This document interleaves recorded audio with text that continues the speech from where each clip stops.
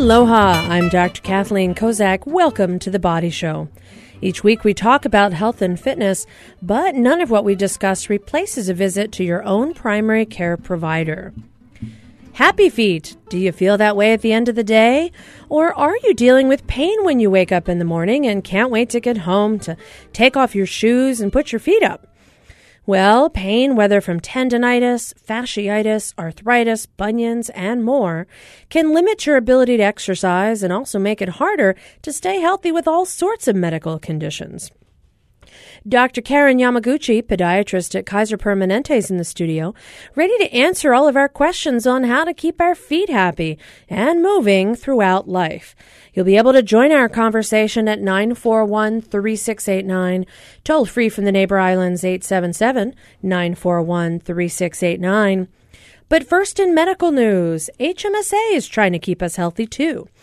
Their latest project, Blue Zones Project Hawaii, is an effort to apply the principles of promoting good health worldwide.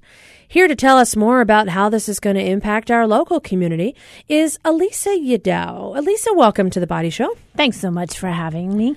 Now, blue zones, the ocean's blue, it's a big zone. What's going on here? So blue zones are actually places in the world that have been identified where people live longer and well. National Geographic explorer and author Dan Buettner discovered them. And these places are in Greece, Italy, Okinawa, Japan, and interestingly enough, Loma Linda, California. And what Dan did was study these areas and discover that there are certain principles at work here, certain ways that the people live that result in them having longer, healthier lives. And his thought was, if that could be replicated and recreated, then all of us could live happier, healthier lives. And that's what he's done, and that's what we're hoping to bring to Hawaii. So now we know that genetics play a role. I mean, certainly there's a lot of the highest rate of people living healthily over the age of 100 is in Okinawa. But those other areas that you mentioned, I mean, I'm kind of surprised. Loma Linda. It is surprising which one of these is not like the other.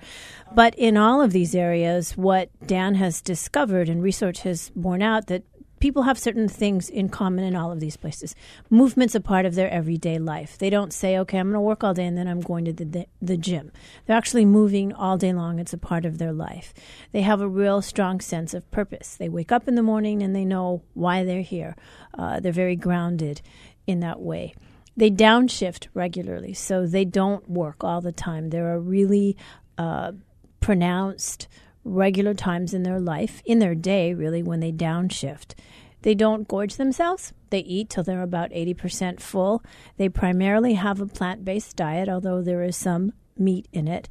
Many of them enjoy a glass of red wine every day, and they're socially connected, so a lot of this is done as a celebration with friends and family. They are, many of them, and this is where the Loma Linda part comes in, part of a faith-based community or a community of shared values. And so with Loma Linda, there's a high concentration of Seventh-day Adventists there. They're very close and tied to their families. You'll see a lot of multi-generational households. And finally, it's called having the right tribe. So they are surrounded by friends who have the same kinds of interests they do. So Dan took a look at all of this and thought, can we recreate this in other communities? And did exactly that in Blue Zones communities, where they institute these changes by making healthy choices, easy choices, with some pretty astounding results in terms of health, productivity, and, we're HMSA, lower health insurance claims.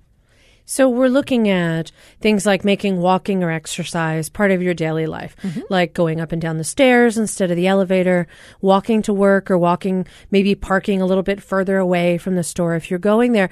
But how are we supposed to integrate these principles into everyday life? I mean, multi-generational households, I think we've got that. And we have a lot of people in Hawaii live with parents, live with grandparents, but, downtime. I mean, you get in traffic on the H1, that's not downtime. No, that's crazy time. It's not. And some of these, when there's a lot of emphasis in Blue Zones on a built environment and in policy. So some of the changes that we're talking about when you talk about transforming communities are really over the long term. So as you we have a great opportunity in Honolulu as they build transit-oriented development communities with a real emphasis on communities where people can live, work, and play. And so you don't need a car. You can actually walk to places where you want to go. We're working now with employer groups where they're instituting many of these changes in the workplace. We're doing that at HMSA.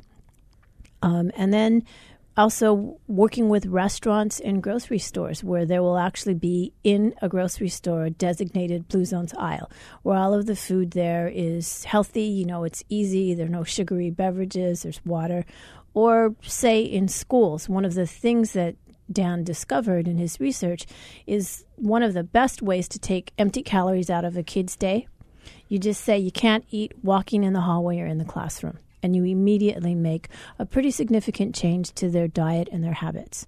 So there's there's a body of knowledge and information about how this is done, and we're hoping to find communities in Hawaii who want to enter into this work with us. So if somebody said, that sounds great, I want to be part of it, I want to take on this challenge, how would they get more information? Where can they find out more about what a Blue Zone means and maybe initiate bringing this to their community? Thank you for that. You can get all the information about the project at hawaii.bluezonesproject.com. We're actually going to be in and around the state in the next week holding informational sessions about Blue Zones. That information is also on the website, but this Thursday we'll be on the Big Island, Monday we're on Maui, and next Tuesday we'll be here on Oahu, and then finally later in week after next, we'll be back on the Big Island. But if you go to the website, you can get all that information, or you can come to the HMSA website and get there as well. And are you trying to find communities that want to bring the Blue Zone to that area? Is that the informational meetings that you're talking about? Exactly, because the way that this work is successful if it's really embraced by the community and it's something that the community wants to do. So there are areas where people take ownership. Like if you're already working, say, in workplace wellness, and then you might be interested in that. Or if you're someone in the community who's already working on, say, school gardens or nutrition, then you'd be interested in that. And if there is enough support within a community and people working in these different areas, that's one of the things that we assess when we determine where we're going to go. And once you find the communities that you're going to be working with, what you're going to be doing as part of the Blue Zones project, supporting these communities is what exactly? How is it, if a group says, okay, I want to be a Blue Zone community, and they have enough involvement that everybody says, yes, we want to do that, what's the next step? They say, we'll do it, and what sort of partnership and information and assistance will they get through HMSA to help them? We will come to the community, if they're selected as a Blue Zones community, with actual Blue Zones resource. So it's people who are trained to create Blue Zones communities, and our goal is always to hire people from within that community. And so there's a whole resource with people and staff and guides on how to do this and how it's been done in other communities. So the resource is really the knowledge that we'll bring to the communities and work in partnership with the community to do this. And then maybe are you going to be doing some measures looking at whether or not people are more active, if there's a community goal of weight loss or a community goal of exercise or something related to, you mentioned, HMSA can monitor health insurance premiums. How are people going to know if it's successful and it's going to work for them? One of the things that we're asking people to do is take what we're what's called the well-being assessment, which really gives you a picture of where you are in terms of your health and well-being. And it shows you where you're doing well and where there are areas for improvement. People take that now. We monitor for a year, take it again, and that's how we track whether there's been progress. And I will say that in communities that have instituted Blue Zones, they see really significant improvements. In Albert Lea, Minnesota, which was the first Blue Zones community, they've managed to lower healthcare claims for city workers after a year. Absenteeism's dropped by 21%. People are more productive. In the Beach Cities district in Southern California, which is Redondo, Hermosa, and Manhattan Beach, they've actually seen obesity rates drop and smoking rates decreased by 30%. So for HMSA, obviously our interest is really in we're never going to address the issue of healthcare costs if we don't actually address the issue of health.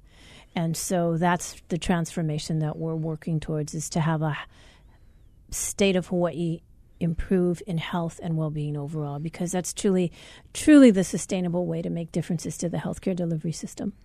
Well, and certainly I think everyone needs to take a bit of responsibility for their own health risks, for their own ability to stay healthy, for what they're doing. And all the medical centers really try and have a push for their employees. Hey, listen, be healthy. Don't be smoking. Do some exercise. A lot of the major groups sponsor events like the American Heart Association partners with Queens, and, Straub and Kapiolani have a women's 10K, and Kaiser supports the Great Aloha Run. And so there's a lot of different areas where medical centers can help. Are there particular areas in the communities that you're looking at, or is there any spotlight you want to try this out first in a particular location? Because medical centers can only do so much, but really, you're right, it's a community effort. The people in the communities who have to say, we want to be part of this and we want to take advantage of these resources. Is there any particular hotspot that you're hoping to have come up in some of these meetings that really wants to be part of this? I think it really all revolves around, is this something that the community wants to do, and does the community have the resource and the willingness to do it? And so when you go and visit the Blue Zone's website, what it will tell you is that there are specific areas where there has to be some demonstrated leadership already. So it's business, education, built environment, food, and a lot of the things that we've talked about already. So it's really not a specific hotspot, but more a community where people are already doing this work and they're ready to have more resource. We have been working on the island of Kauai for the last year under and in partnership with Mayor Carvalho. He's got a fabulous, he calls it Holo Holo 2020, which is his vision for the island, has a lot of components of health and well-being. And so we've been working there for a little bit now, but that's really what we're looking for, is community readiness and community willingness. Well, and it sounds like it's a great idea, really partnering with the people who provide the health care through the insurance coverage, and also the community who wants to make sure that they can do as much as they can to stay as healthy as possible. So it sounds exciting. And so it looks like the Blue Zones might be something we all hear more about, certainly within the next week in the various locations you mentioned, and then also on the website. So you said you can go there through HMSA, and you can also just look up Blue Zones Project Hawaii, get a lot more information. Hawaii.bluezonesproject.com. Fantastic. All right. Well, thank you so much for joining us today, Elisa, and telling us a little bit more about Blue Zones Hawaii and why we're going to be hearing a little bit more about this. And hey, if somebody wants to be part of it, this is another initiative to really help the community stay healthier. Then we can add to the list. You mentioned Okinawa, you mentioned Greece, you mentioned Loma Linda, and we want to add Hawaii to that list. The state of Hawaii. The entire state. You got it. Well, thanks for being on the show to share that information with us. Thanks so much. It was really a pleasure being here. All right. Well, the first step in staying healthy is doing more exercise, and walking can be a big part of that. So Dr. Karen Yamaguchi's in the studio. She's a podiatrist at Kaiser Permanente, and she's used to hearing about how people tell them how much their feet hurt, has some good tips on how to keep that from getting worse over time and keeping moving throughout our lives. Dr. Karen, welcome to The Body Show. Thank you. Thank you, Dr. Kozak, for having me here. Absolutely. Now tell me, what is the number one complaint that you hear about for people who come in with pain in their feet? By far, the number one problem is heel pain or plantar fasciitis. This is pain usually with the first few steps in the morning or after rest. They say when it first starts, they stand and it takes them a few minutes or a few steps for it to go away. Lots of people. I had 3 people today tell me they get up, they feel like there's a knife that's stabbing the bottom of their heel, and they take a few steps and they feel better. But boy, that first couple of steps is just horrific. Why are they getting it? That's just a sign of inflammation, and usually it's a cause, the inflammation is caused from overuse. So when you're rested, the inflammation, the tissues get cold and stiff, And when you first get up, you have to re-stretch it out and you have to warm it up. So that's just a sign of inflammation. Can you ever make it go away? Of course you can make it go away. This problem gets better 95% of the time non-surgically. So there is a treatment pyramid with this. So the first line of treatment is always resting it, anti-inflammatories, stretching, and modification of your activities. So, let's talk a little bit. So you said, because a lot of people come in and tell me my heel hurts and, maybe they have a spur, maybe they don't, but it started recently. And you tell them, okay, are you taking any anti-inflammatories? And maybe they are. Rest is often difficult because if they have to walk a lot, it's part of their job or even just to get up and get around. But the stretching is really, I think, the key. When we talk about stretching, what are some easy things people can do if they have this heel pain to start working on the stretches so that this doesn't become a long-time problem for them? That's a very great point. The stretch is important for treatment and also for prevention later on. And stretching is very important to do it 3 times a day, just 5 minutes, 15 minutes a day. When you first get up in the morning, in the middle of the day, and at night. And you're just talking about maybe a few minutes in every part of the day. You want to, and there are many websites. If you look on the websites about plantar fascia stretches, which will give you different techniques. You can do towels against the wall. You can do the runner stretch, and you want to do it with your knees straight and your knees flexed. But the importance is doing it every day. As we age, we do not get more flexible. We just get more stiff. So we have to build the stretching regimen into our life and our lifestyles. And it's not just our feet, it's our whole body, really. You're blowing my Monday. As we age, we get less flexible. Okay, well, we can't argue against that.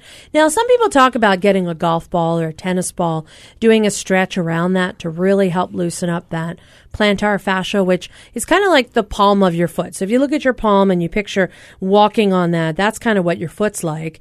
And they use those sorts of devices because, everybody's got a golf ball, or you can get one, or you can get, a tennis ball and use that to help them stretch. Is that a good way to sort of stretch out that plantar fascia? Absolutely. That's actually considered like a deep friction massage. So it's physical therapy that you can do at home, and it's a great way.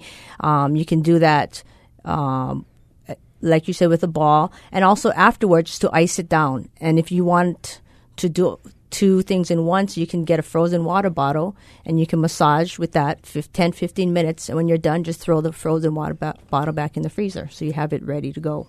That's an easy way to do it. Frozen water bottle. Now, do your shoes have any impact? I mean, you see some of these over-the-counter shoe inserts for heel pain, for extra heel cushioning, shock absorption. Why do people get the plantar fascia other than just getting older? And do their shoes have anything to do with it? That's a great point. And usually when patients come in, the first thing I ask them is what has changed. Because usually there's a change in either their activities. They started to, let's start exercise again. So they did too much too fast. They changed their shoe wear. They decided they weren't going to wear high heels anymore. So they just started to start wearing flats. So when they started to wear flats, there was an increased pull to the heel. It could have been weekend warrior type injury. They were resting for a while from illness and they were starting to get up. So, but the point is when they're having the pain, it's inflamed. And like you said, this is an overuse injury. We want to let it rest, but because it's your foot, it's very hard to let it rest. So you look at the arch supports as a way to give you support, gives your body a way to rest it. Do you have to do this for the rest of your life? No. Once the pain goes away, you may be able to gradually get away from that. But during the painful, inflamed time period, you want to have extra support to let that area rest. That's what the arch support does. It's a good point. All right, I'm Dr. Kathleen Kozak here in the studio with Dr. Karen Yamaguchi. We're talking about happy feet. We heard earlier about Blue Zones and HMSA, and pretty much Kaiser and Queens and every medical center wants to make sure that people stay healthy. But what do you do if your feet hurt so much you just don't want to walk after the end of the day? So when we come back, we're going to talk some more about what are some other common foot complaints and how do you know if you're wearing the right pair of shoes? Is it the right size? size, the right width, what happens to our feet as we get older. And we're going to figure out some more about how to take care of some of these things so you can keep walking no matter how old you are. You can join our conversation at 941-3689. Toll free from the neighbor islands, 877-941-3689. We'll be right back after this quick break. Stay with us. Although he's a young artist whose sound is rooted in the traditional country blues of long ago, Chris Thomas King is very much a contemporary performer, able to create what he calls a rap and blues fusion. He's a multiple award winner with movie and TV credits, and he'll be performing live in our studio tomorrow morning at 8 on The Conversation.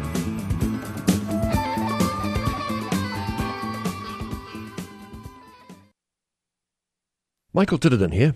One of the favourite parts of my job is getting to listen to really smart people like you.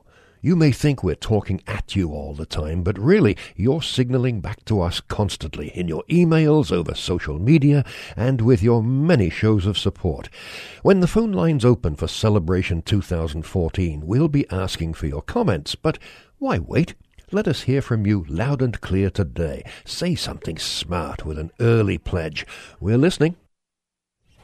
Aloha and welcome back to The Body Show. I'm Dr. Kathleen Kozak here with Dr. Karen Yamaguchi. We're talking about happy feet and how you can make sure that the shoes you're wearing aren't causing you more pain that is making you feel worse so you can't do any exercise or activity.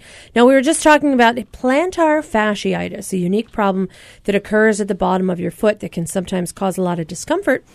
And now we're going to talk a little bit about problems that people might have with Achilles tendonitis. Now, that's sort of related. We talked a little bit about heel spurs, Achilles tendonitis. Achilles tendonitis is very related to the plantar fasciitis. Those two structures actually intertwine behind the heel bone, and usually they both are tight. So the treatments are very similar in terms of stretching, wearing a slight heel to take the tension off of the Achilles tendon and the plantar fascia. Activity modifications in terms of to take away the strains. You want to avoid squatting. You want to avoid inclines. Okay, so now when you have this inflammation of the Achilles tendon, that's that tendon that goes down the back of your heel. And so when you have that sort of situation occur, stretches again can help, anti-inflammatories can help. Is it permanent? Does it last a long time? How does that work? That's a good question. It depends on the patient's activity level. So if they're on their feet or they're very active playing sports, it'll probably last a lot longer, especially if they don't let it rest. It gets better faster if you treat it when it first happens during the acute phase in the first month. So the importance there is to let it rest when it's acutely injured in the first month. If you continue to play and you don't modify activities and you let it go and it becomes more of a chronic problem, it will take twice as long for it to go away. Now, you mentioned this common theme with the plantar fasciitis, with Achilles tendonitis. A lot of it has to do with rest. And so if your foot hurts, if your heel hurts, if your Achilles tendon is really inflamed, you got to give it a chance to heal. Absolutely. And when the patients come in to be seen, this is all part of the discussion. Everybody's goals are different. And I say if you want it to get better faster, you have to let it rest. And we can start off with the anti-inflammatories, the stretching first, the rest, changing shoe wear, sometimes the night splints. And I tell them if you come back, you're not better, then the treatment regimen has to change. And if all of that is not making it get better, then we talk about sometimes immobilization, physical therapy, and at worst, sometimes we put patients in casts to let it completely rest. And that's one way to do it, is you can't move your foot.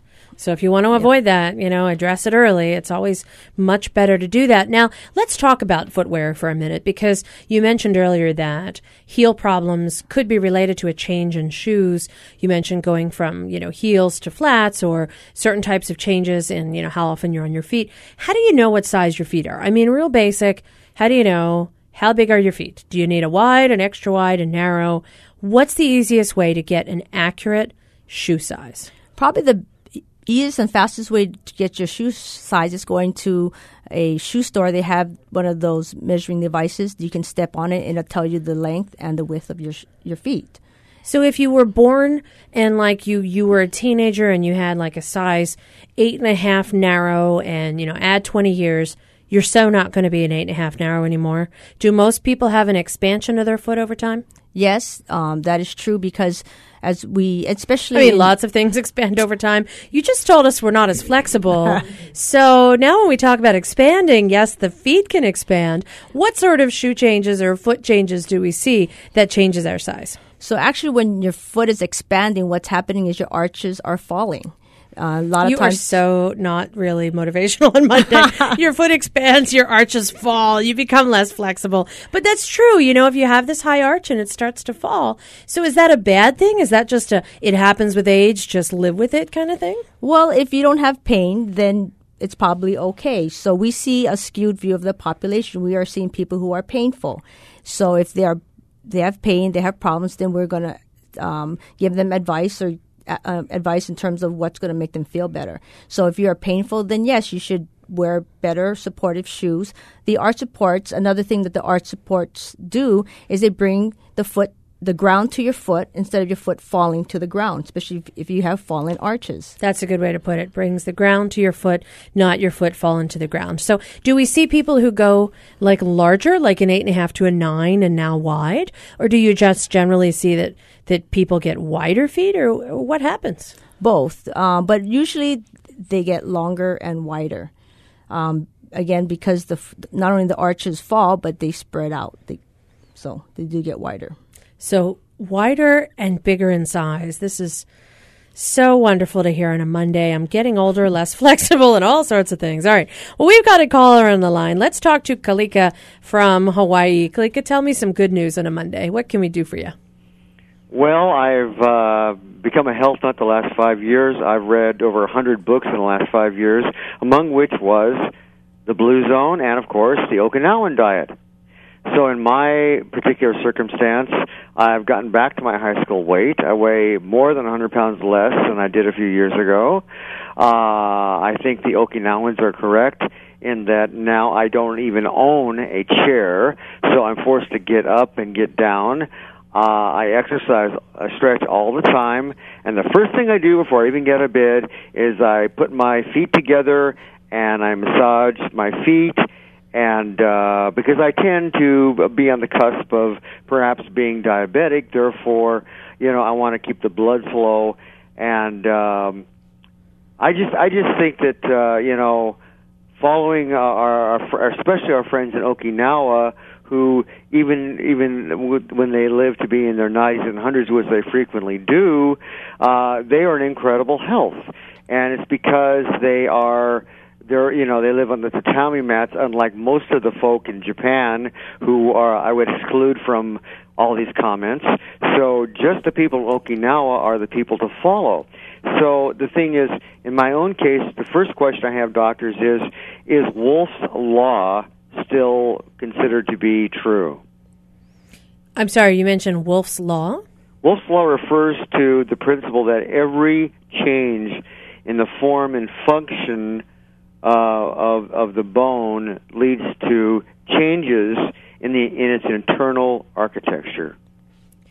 Well, I mean, when you think about it, if you fracture a bone and it has to remodel, you do wind up changing the architecture of your bone during that remodeling process. Right. If the same forces that were present before, muscles, gravity, etc., are pulling on that bone, then eventually it may remodel itself to establish the function required of that bone. So, okay, so that may still be something that I think would be relevant in medicine. What was the second question you had? I was wondering if you ladies would comment on the role of supplements. One of the things they found out when I studied the populations of Japan was that they found all these people in their 80s, 90s, etc.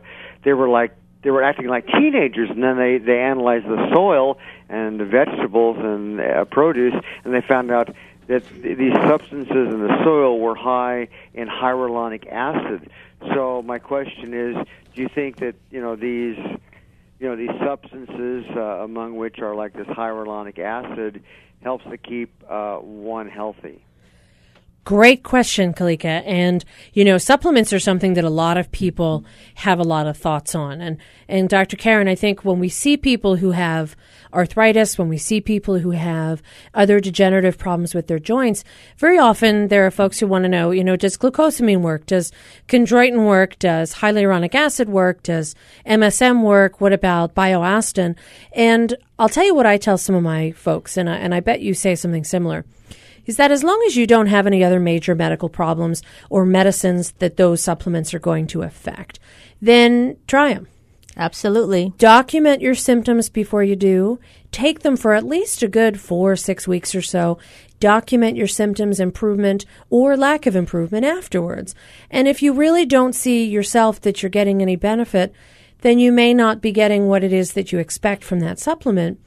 And it's very hard to measure the null response. It's very hard to say, well, I don't feel any worse, so therefore it must be working. But do you have folks who often ask you, do some of these over-the-counter joint supplements help them? And in your practice, do you see folks who feel like they get better when they use them? I agree with you 100%. And I explained to them that there's no FDA studies, so these are supplements that may be helpful, and there are reports that people say they help. And I agree with you. If they don't cause any side effects and there are no problems, then they've been around long enough, so I don't see any problems with them using it. Sure, try it. And if you feel like it works, then okay. I mean, there are some people who I've had say, hyaluronic acid works really well for joint health. And I've had other people say glucosamine does wonders. And then I have some folks who say, I tried it, didn't like it, didn't feel any better. And really, it's more because supplements are not FDA regulated and there's no traditional clinical studies. It doesn't mean that there aren't studies. They're just not necessarily recognized in the traditional medical world. And so a lot of folks they've done reports on people doing very well with some of these supplements. And if it's not harming you, okay, go for it. I mean, there could be a role for that we may not yet understand. And there may come a time when there are more studies that are recognized in traditional medicine, and there you go. So it's an alternative treatment, but it may complement what you're doing. Absolutely. I tell patients we don't fully understand pain and the pain pathways, so there are multidisciplinary approaches, and the supplements, sometimes you hear about acupuncture, but if they work, then certainly, and they don't cause any adverse effects, I don't see any problem with that. Sure. All right. Well, we talked about footwear and measuring your foot. And are there any particular type of shoes that are better than others? Like I always recall people saying, listen, don't wear 4-inch heels. That's so not good for your foot later in life. Do you find that it's better to wear certain types of shoes that maybe not necessarily wearing rubber slippers all the time? Is there something that I should look for when I'm buying a pair of shoes that I can find in all different types of brands based on what it is that I need? Do I always want to look for a good heel? Do I want to look for arch support? How do I know? That's a very good question.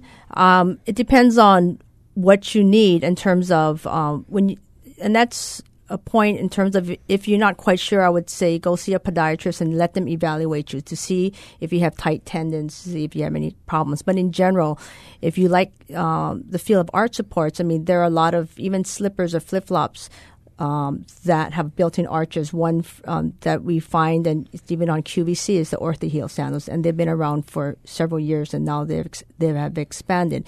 And in general, as far as heel heights, we tell ladies to stay below 2 inches, because if you go to studies have shown if you wear a 3-inch heel higher, you're increasing the pressure to your forefoot by 70%. So, and again, going back to the aging as we get older.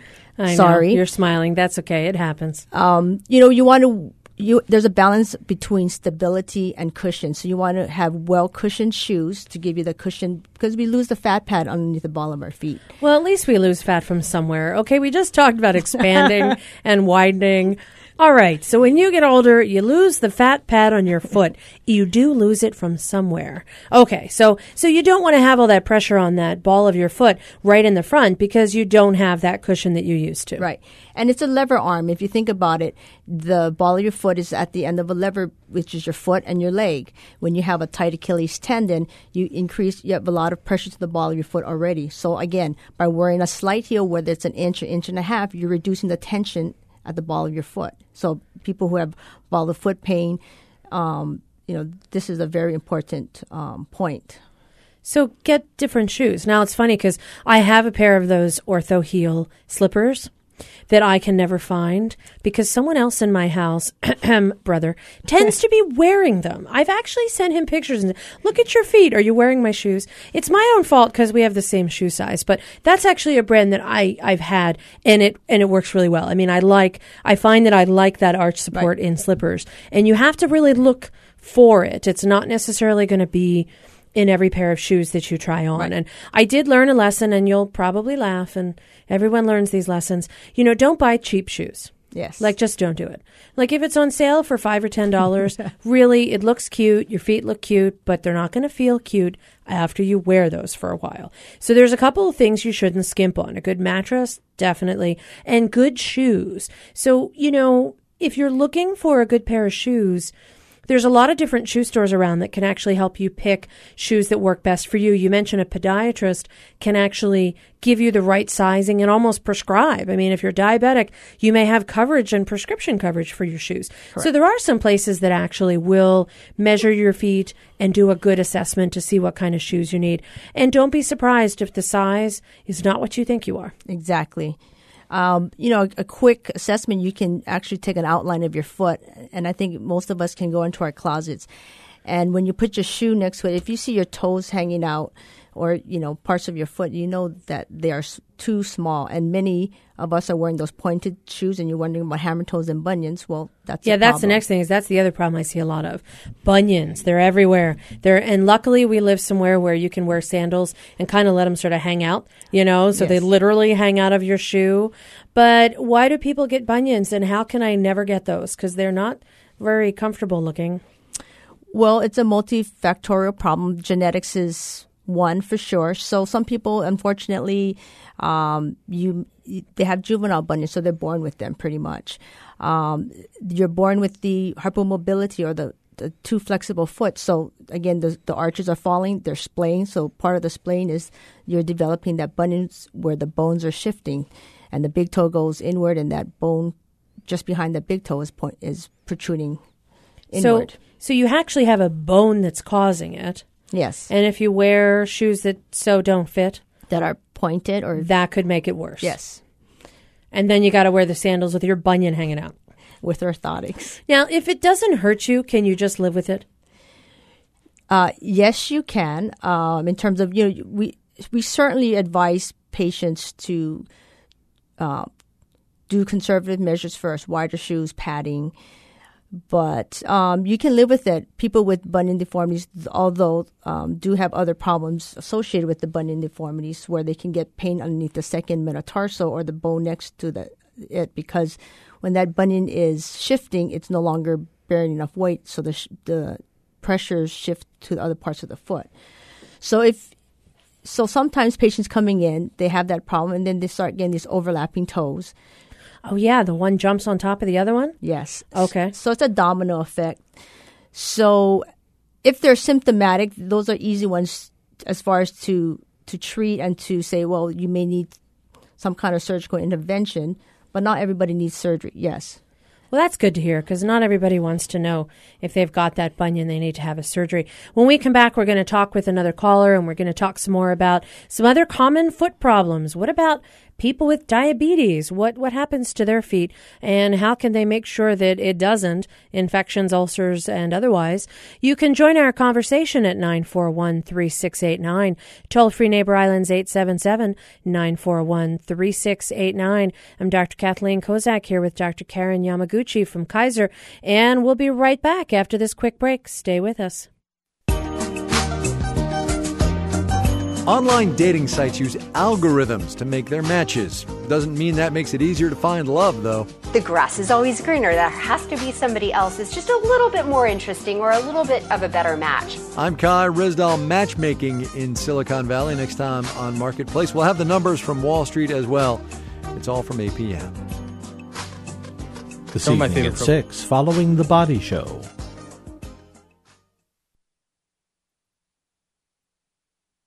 Some of my favorite programming on Hawaii Public Radio, of course, by Mark's Cafe.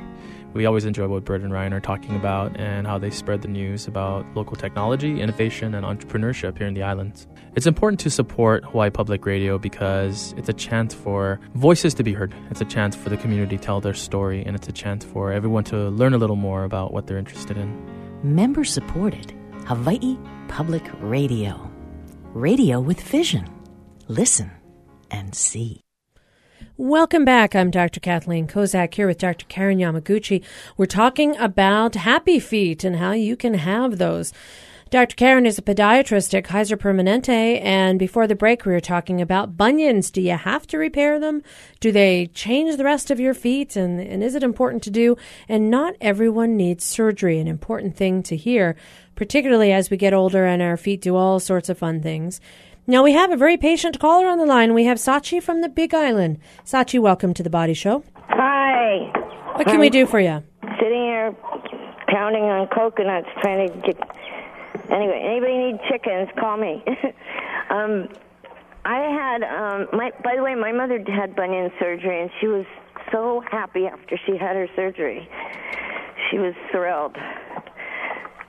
Well, it's good to know that, yeah, because sometimes people wonder, will it make a big difference in how the feet feel after they have a procedure? So your mom had the surgery and she felt better afterwards? Oh, my gosh. She was her whole life, she was miserable. She had these things sticking off the side of her feet, and she had the surgery, and she was so happy afterward. I just want to emphasize how it changed her life. It was really awful. And she waited until she was in her late 40s, and when she had it, she was so happy. Well, that sounds like a rousing endorsement for doing it if you need to. Now, you have a question about your feet? I stepped on a rusty nail a couple weeks ago, and I got a tetanus shot because I haven't had one in a while, and I soaked my foot and did all this stuff, and then for some weird reason, my toes started blistering, and then I popped the blisters and put some antibiotic solution on it. And I just wondered why my toes would blister after stepping on a rusty nail instead of my foot swelling up or something. Is it because I soaked it in hot salt water, or why would your toes get all blistered after stepping on a rusty nail? It just seems so weird. Well, it's a good question, Sachi, and I think that when you stepped on the nail, unfortunately, it probably introduced not just the rust and the actual nail, but potentially a whole bunch of other things. Dr. Karen, there's a concern about infection here. Absolutely.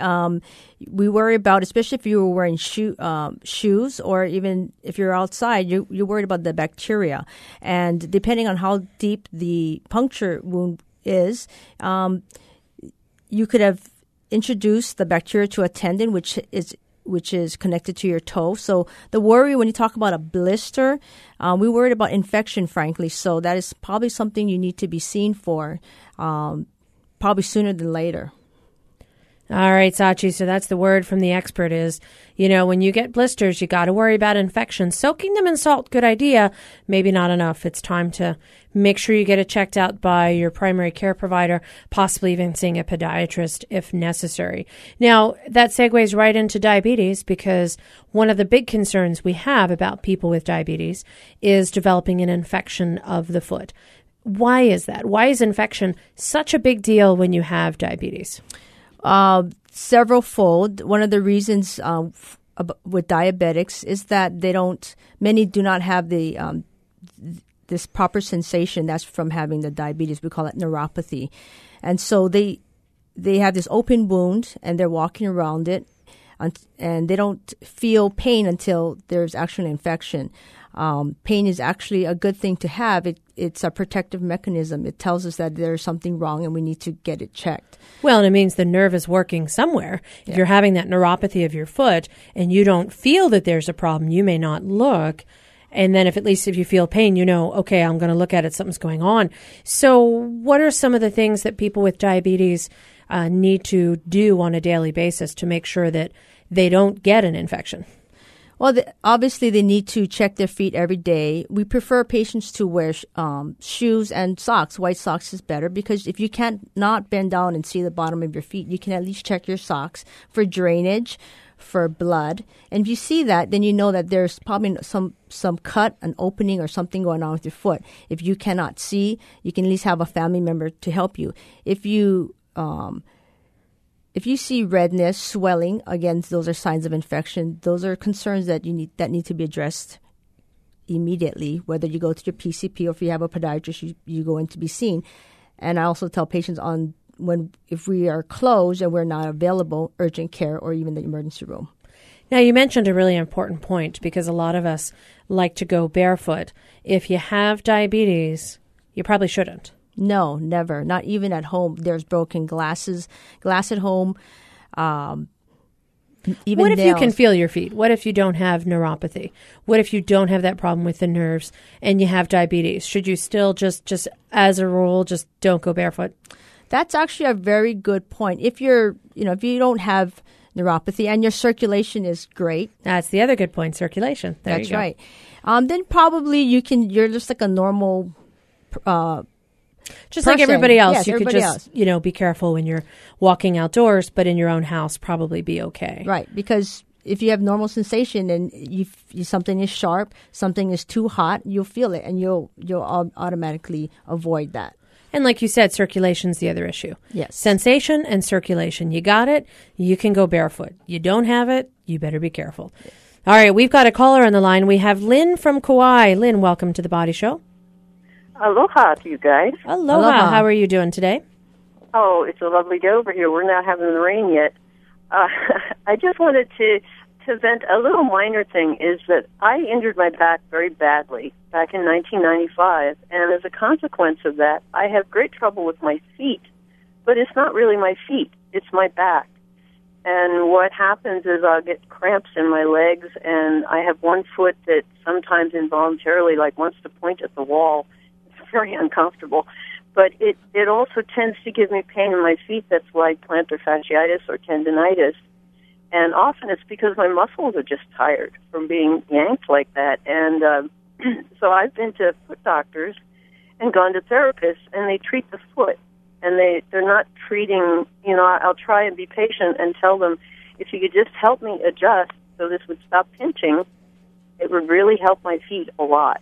And so sometimes, the cause is more than just the foot. Does that make sense? Absolutely, Lynn. You bring up a really good point. And Dr. Karen, you're shaking your head, yeah. Because if they see you, I guess the presumption is they need a podiatrist. And if it really is coming from somewhere else, treating the feet, like Lynn said, isn't really going to fix it. Absolutely.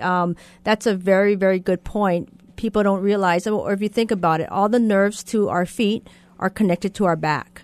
So when people they come in, they're complaining of burning type pain, weakness, cramping, pain at rest. These are all pain caused by nerves, so I'll ask them, do you have back problems? And unfortunately, if it is, I do have them referred to see a neurologist or have their back checked.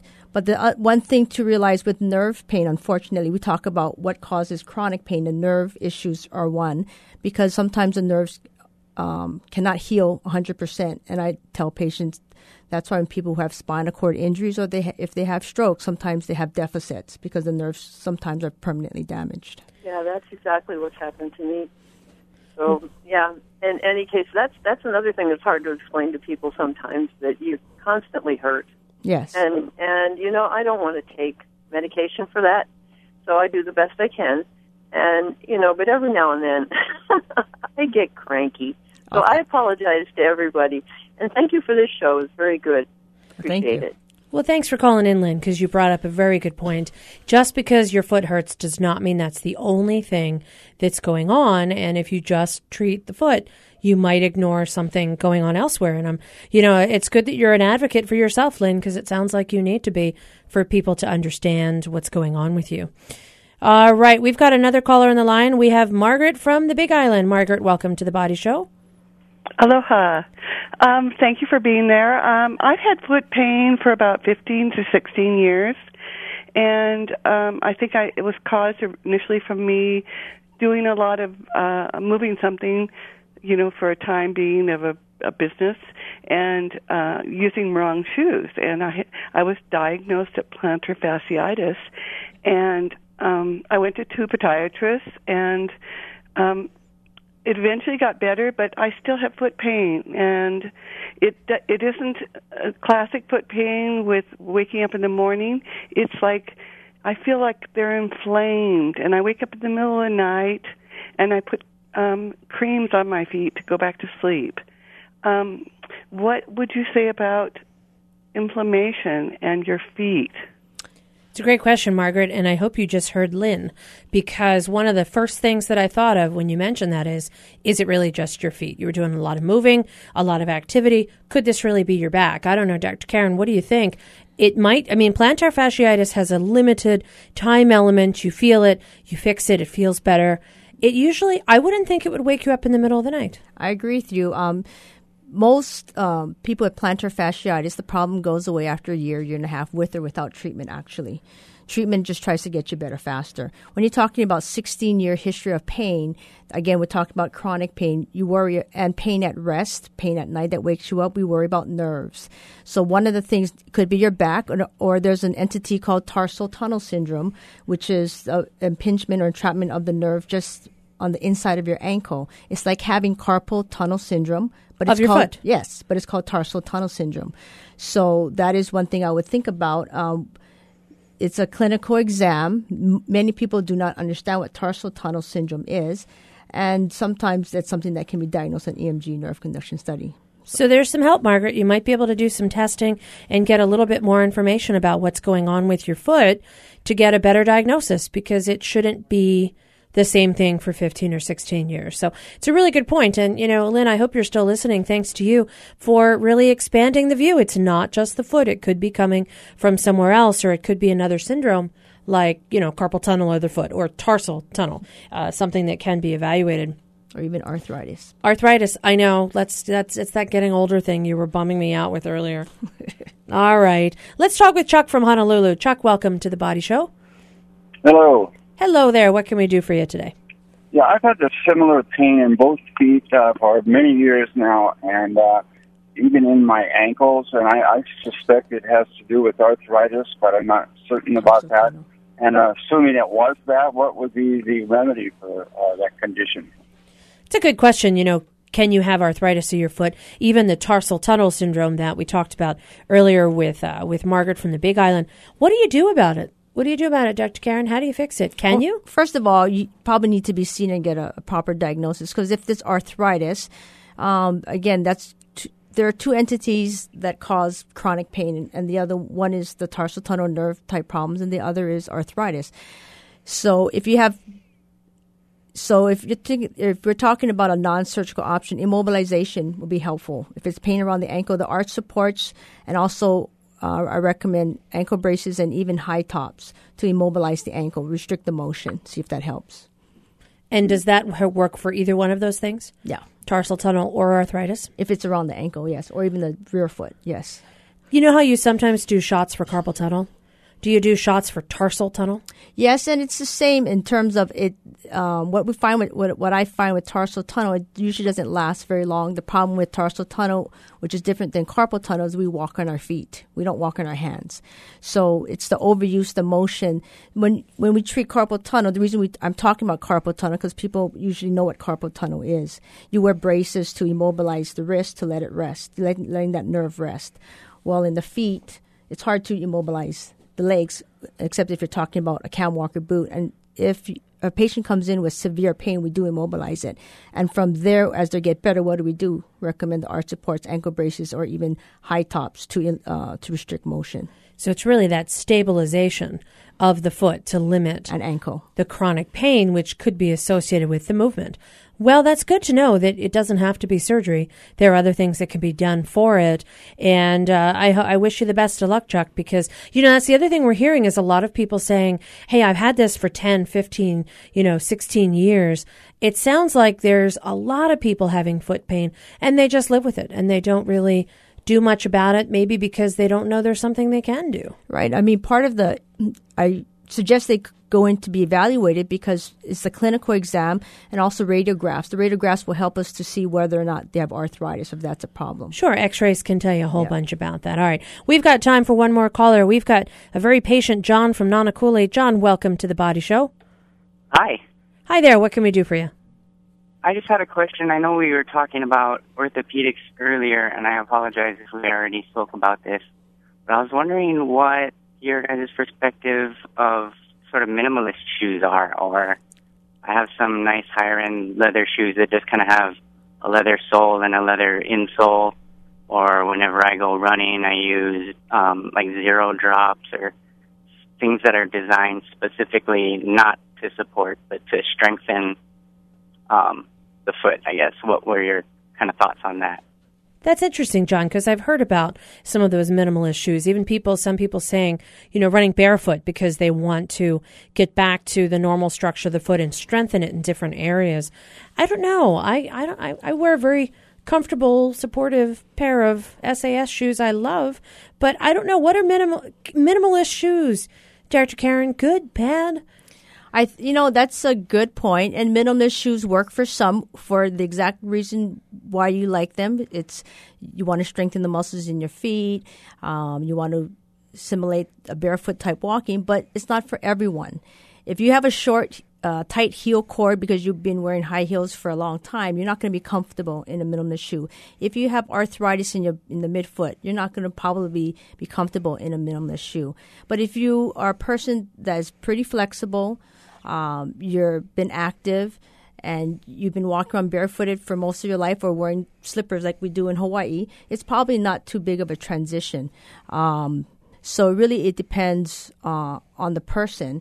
And when they talk about minimalist shoes, if you want to try, there is, when you read Runner's World type recommendations, all these running magazines, they always recommend a break-in period of 3 to 4 months to prevent injury. John, you wear these all the time. You love them. Your feet feel good?